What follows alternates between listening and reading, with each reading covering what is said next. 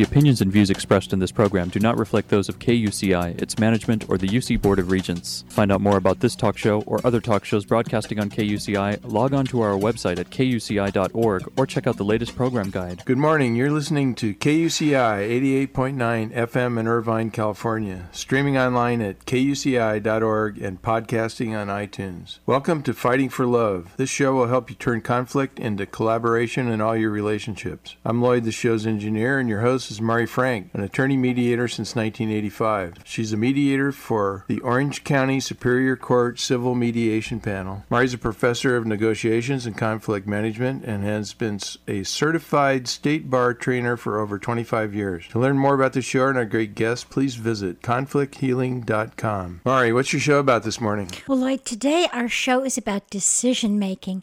And you know, when we talk about conflict, there's always inner conflict when we have to make a decision. Should I do this, or should I do that, or should I not do this, or what?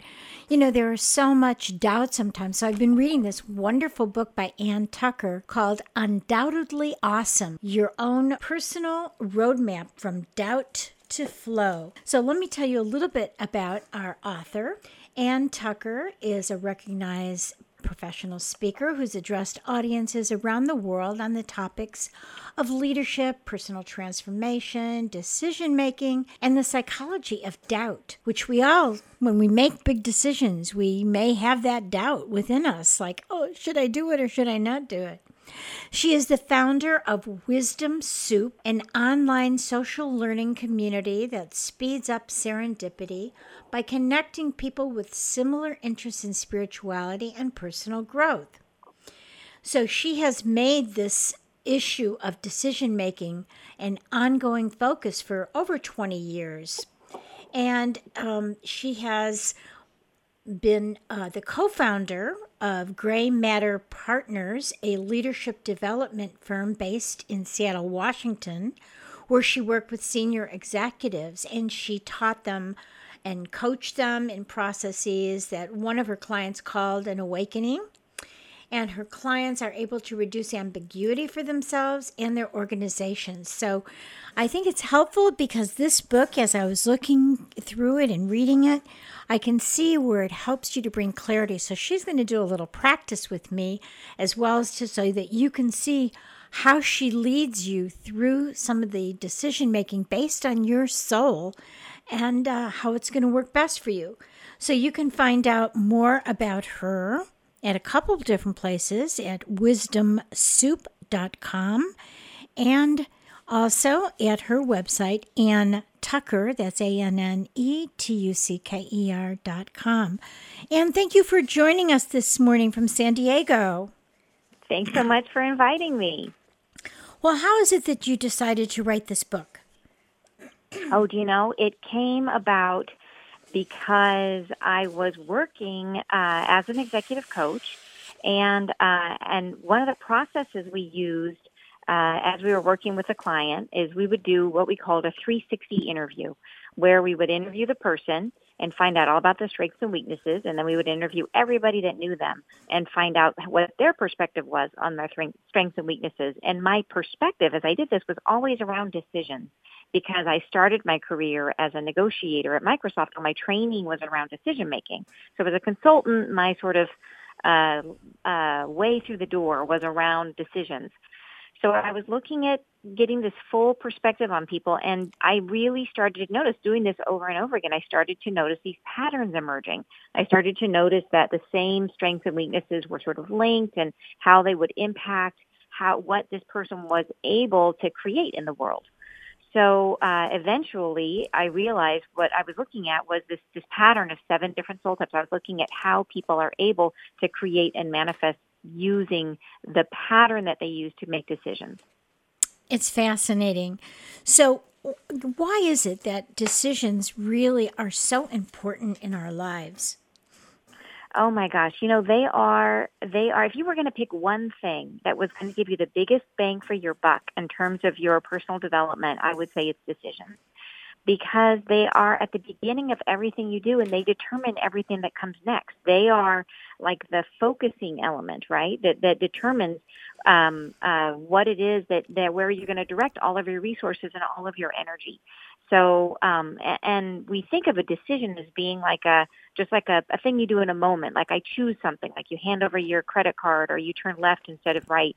But in fact, it's a thought process and that each of us does it differently. We have a different process that we go through, and the way that you make that decision, the process that you use actually determines what kind of outcome you're likely to create for yourself, what type of creator you are, and what sorts of things you typically create.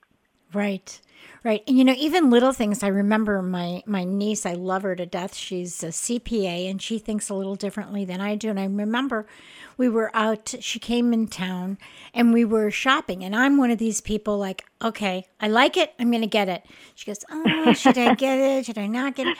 Everything. I just finally just was yelling at her, buy it and let's get out of here, And it was just so funny because that was just a little thing about making decisions. But I could see, when it comes to something big like buying a house or buying a car, I'm going to make a lot of different, inquiries and really do my homework. But whether I'm going to buy a new coat or not, I'm not going to stand there and go nuts. I either like it or not, get it and get out of here. So it was really funny to see it. Now, you've got in your book, you've got really 4 stages of decision making. Can you go through those real quickly for us? Sure, yeah. And the reason I included these 4 stages is because the best way for us to understand ourselves is to compare ourselves to something else, right? To compare ourselves, it's really hard to understand yourself in a vacuum. So the idea behind having these 4 stages is to give you just a model so that you can better understand yourself. And the 4 stages, they go through the different layer or as you're sort of walking through a decision. And the first one is where you first become aware of the problem. So this is what I would call orientation. And this is where you become aware of the problem and you start coming up with what are some possible solutions, right? This is where you might get some initial ideas about what those solutions might be. Then in stage 2, you move into what I call comparison. And this is where you are, you're doing your research, you're going through all the different potential alternatives that you have, and you're comparing them to each other. Right. And then in stage 3, that you start narrowing it down and getting closer to a couple that you like best, and then finally down to the one that you like best. And then once you get down to the one that you like best, you commit to that decision, you make the choice, and then you move on to stage 4, which is called reinforcement. And this is where you are you have internal processes in your own mind that help to reinforce and make you feel great about the choice that you made. And this 4-stage model is based off one that's made by a professor by the name of Fisher, who created this when it came to groups. I'm using it here as it applies to your individual decision making. Right. Sometimes you make a decision and then you go, oh gosh, did I make the right decision? Right? Buyer's remorse or whatever you want to call it. So decisions are, really, when you think about what decision you make in your life, especially the big ones, it could change your entire life. Like, should I marry this guy or should I marry this woman or not?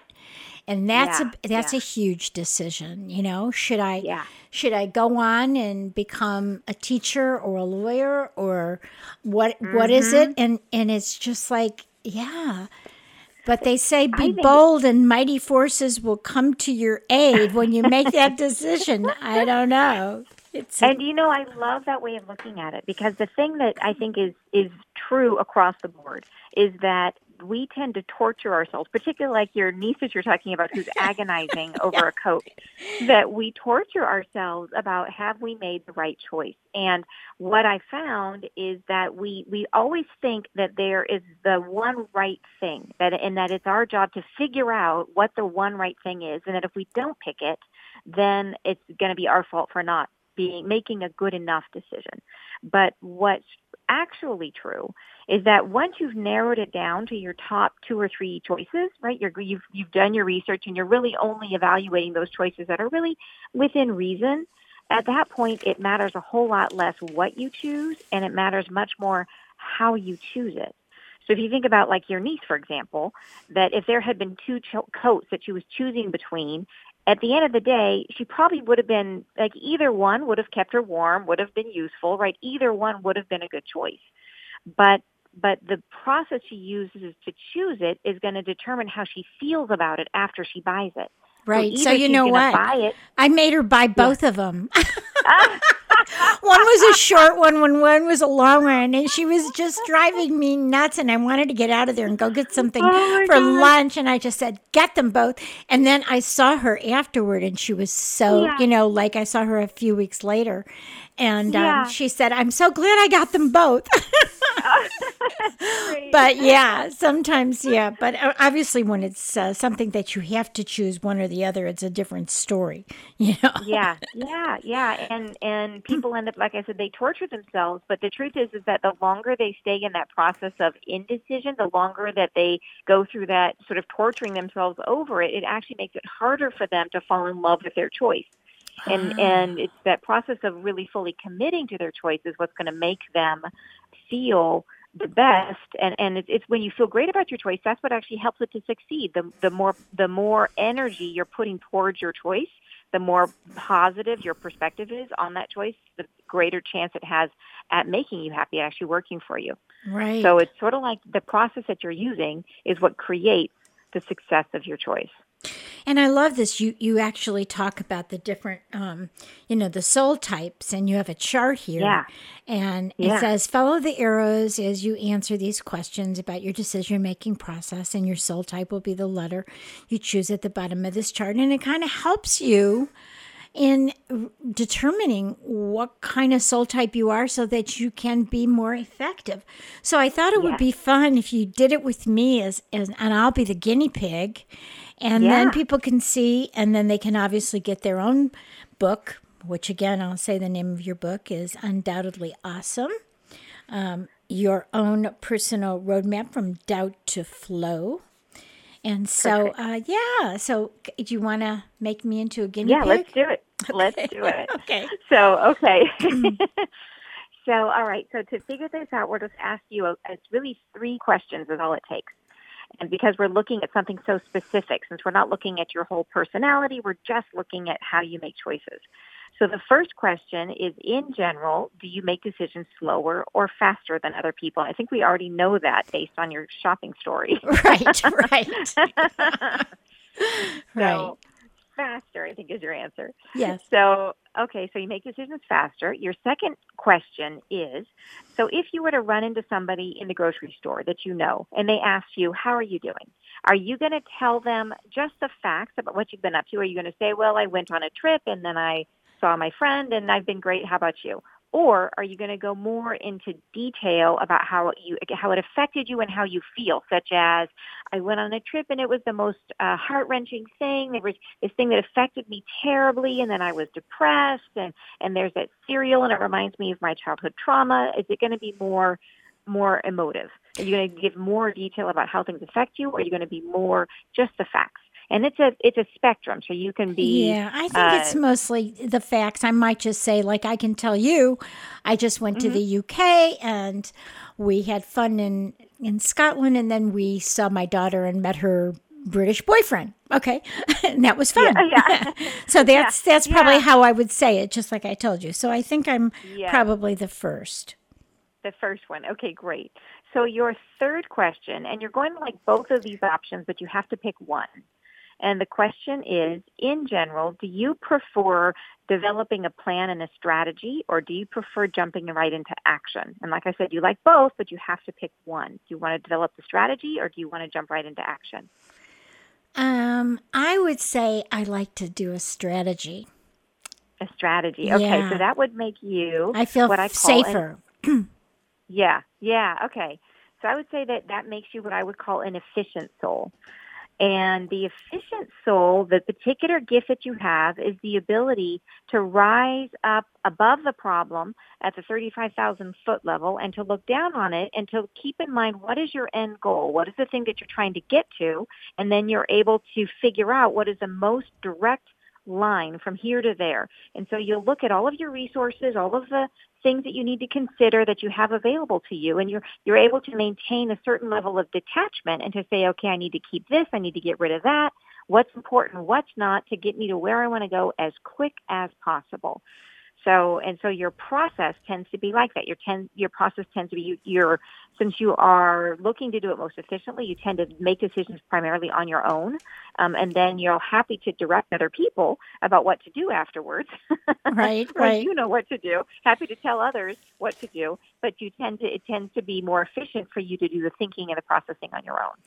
Does that sound like you? Yeah, it does. Although sometimes when I don't have enough information, like, for example, I would really love to be doing a lot of online courses, because I've been doing webinars and things. And so that I don't know enough about all of the, I can do Zoom and I can do things like that technology that I'm in charge of. But the whole marketing thing is kind of overwhelming for me because that's not my area of expertise. So for me, I can know my part and plan my part, but I think the decision making is how do you choose people to support you that For sure. That's the hard part, is choosing people that can support you, the vendors, the everything, and you know what I mean. That's the decision making that I find extremely hard when there's so many choices and I don't know enough. I have to do so much research. That's the hard part. Yeah, and where your particular soul type will benefit you in that process is that some people would get completely paralyzed by the overwhelm. But you, because of your process, you'll be able to filter through and figure out what are the things that you really care about, what is it that's going to make the difference. And when you find a vendor that you feel good about, you won't hesitate to commit and go. Yeah. So whereas another person might worry about, is it the right person, or maybe I should wait, maybe I should interview 10 more, right? You'll interview enough and then you'll figure, okay, this is one I feel best about, let's just do it. Yeah. Does that sound like you? Yeah. I just remember even just like when I was going to paint a painter for the house, I interviewed 5 different painters and I compared and contrasted which ones, and then I made my decision. Well, I like this person. They weren't the cheapest, but they looked like they were going to do the best job. And so, so for me, I like to have a process that I can eliminate. But it's, but it's a lot of work in decision making. I think people sometimes may shy away from it because if you're going to make a good decision, it's like before I buy a car, I have to go on to Consumer Reports and look at all these cars. And it's really true. Isn't it? Yeah. Yeah. Oh, especially because if a bigger decision, and everybody handles their approach to the data and the research differently. Some people don't actually do a whole lot of research. Some people really get lost in the research, and that's part of their process. It's like, how do you balance? What is the right amount? How much is enough so that you feel like you have uncovered any issues, right? So that you've made a wise choice, but not so much that you end up wasting tons of time. Right. And that's the balance you have to strike. But in terms of soul types, you are better at that than most others. That you're better at finding that balance of finding the right amount of research so that you make a good choice and then committing to it. Where other soul types might get into trouble is that they will either research ad nauseum, that they will just go deeper and deeper and deeper into the details until they know, which factory worker put the lug nut on their car, Right. And, and other people just say, oh, I love the color, I'm getting that one. Yeah. I have a client like that. She went out and got a car without thinking, and it was not the right car for her. And, what could I say? That I wasn't dealing with that part of her life. I just said, oh, I was just so shocked. Oh, I like the way it looks, and I like it because it's a Beamer, and da da da da da. And I went, oh my God, but it really doesn't fit your needs. But what am I going to say afterward? That's too late. Exactly. Yeah. So why is it that we sometimes doubt our decisions and sometimes we don't?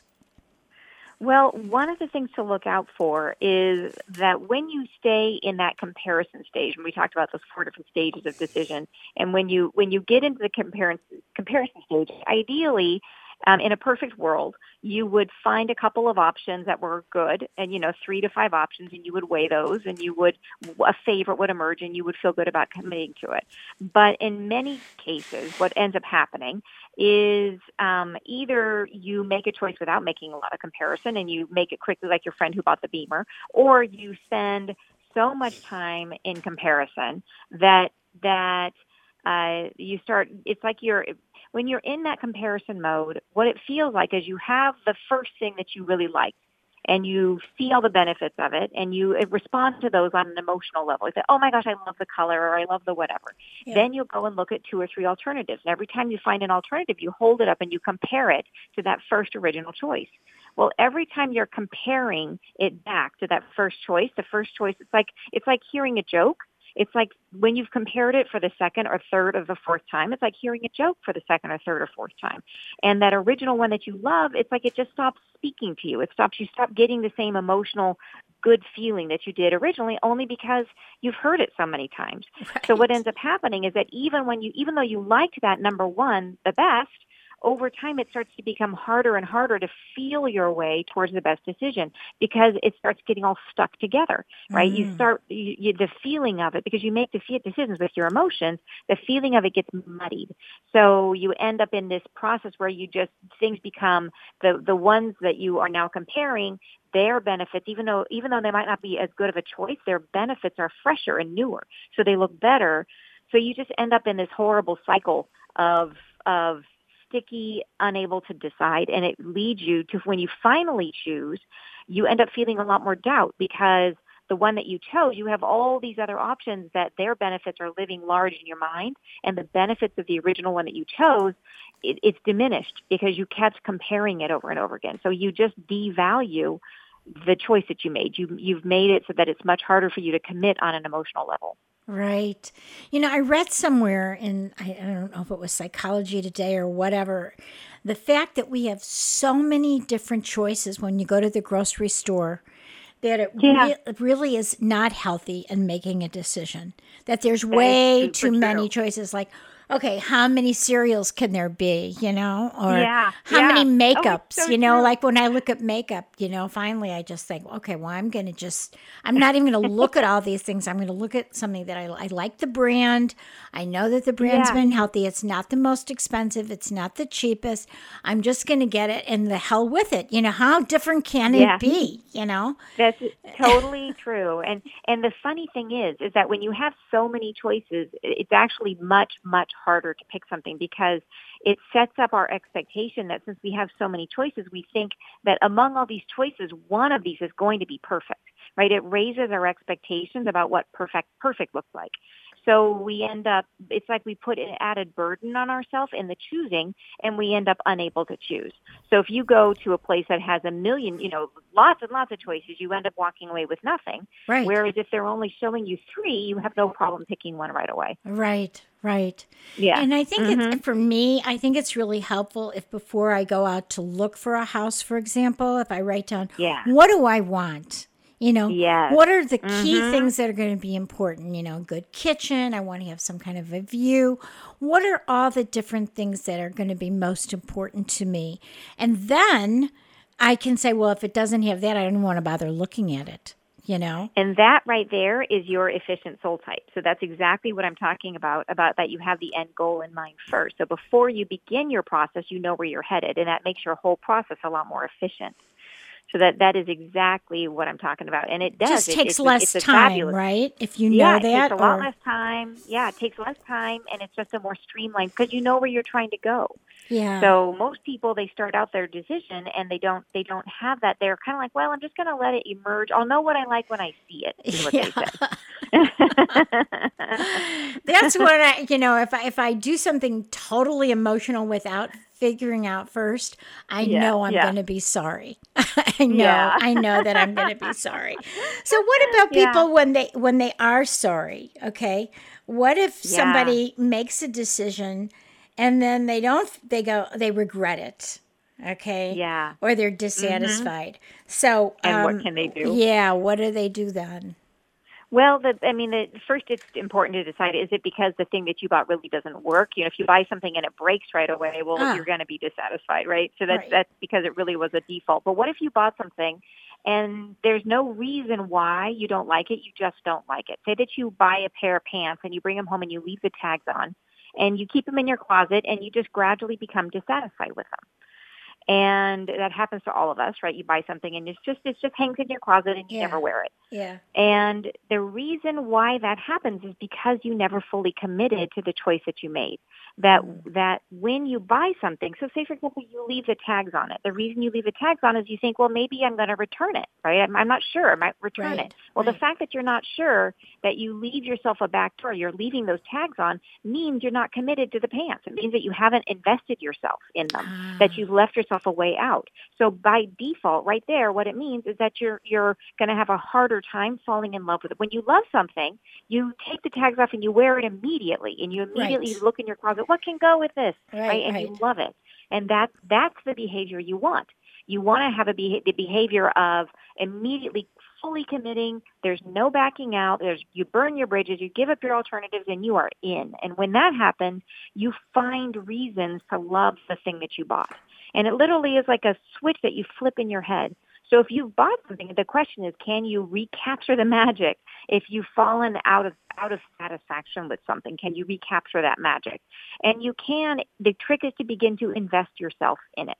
So if you have that pair of pants and it's in your closet and you feel like, meh, then go through the process over again and start planning outfits. Like pull it out, take the tags off, and start pairing it with things in your closet. Imagine some outfits, and then wear them, and start getting creative with them. Invest a little bit of your sense of self in them, and then you'll begin to like them again. It reminds me of, I do a lot of divorce mediation as a lawyer. Yeah. And I do mediation. And I'm thinking, sometimes people marry someone and, they're not 100% committed even. Yeah. Or they were committed and then, they think, oh, well, maybe the grass is greener somewhere else. So I think that word commitment that you keep using is really important, because when you're committed, you can look for the good. Whether it's a relationship, you can say, okay, well, he does this or she does that, but you know what? Look at all these other things. You kind of look for the good, just like you were saying, even with the clothes, like, okay, I bought it. I'm committed. Now I can find ways that I can make it more fun. I can pair it with these shoes, this, whatever.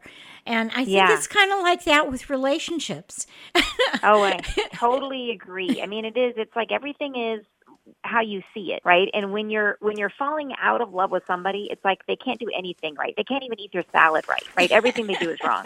And when you're in love with them, then everything they do is amazing, and all you see is what's good about them. So, and that's just a decision in your own mind about what you're paying attention to.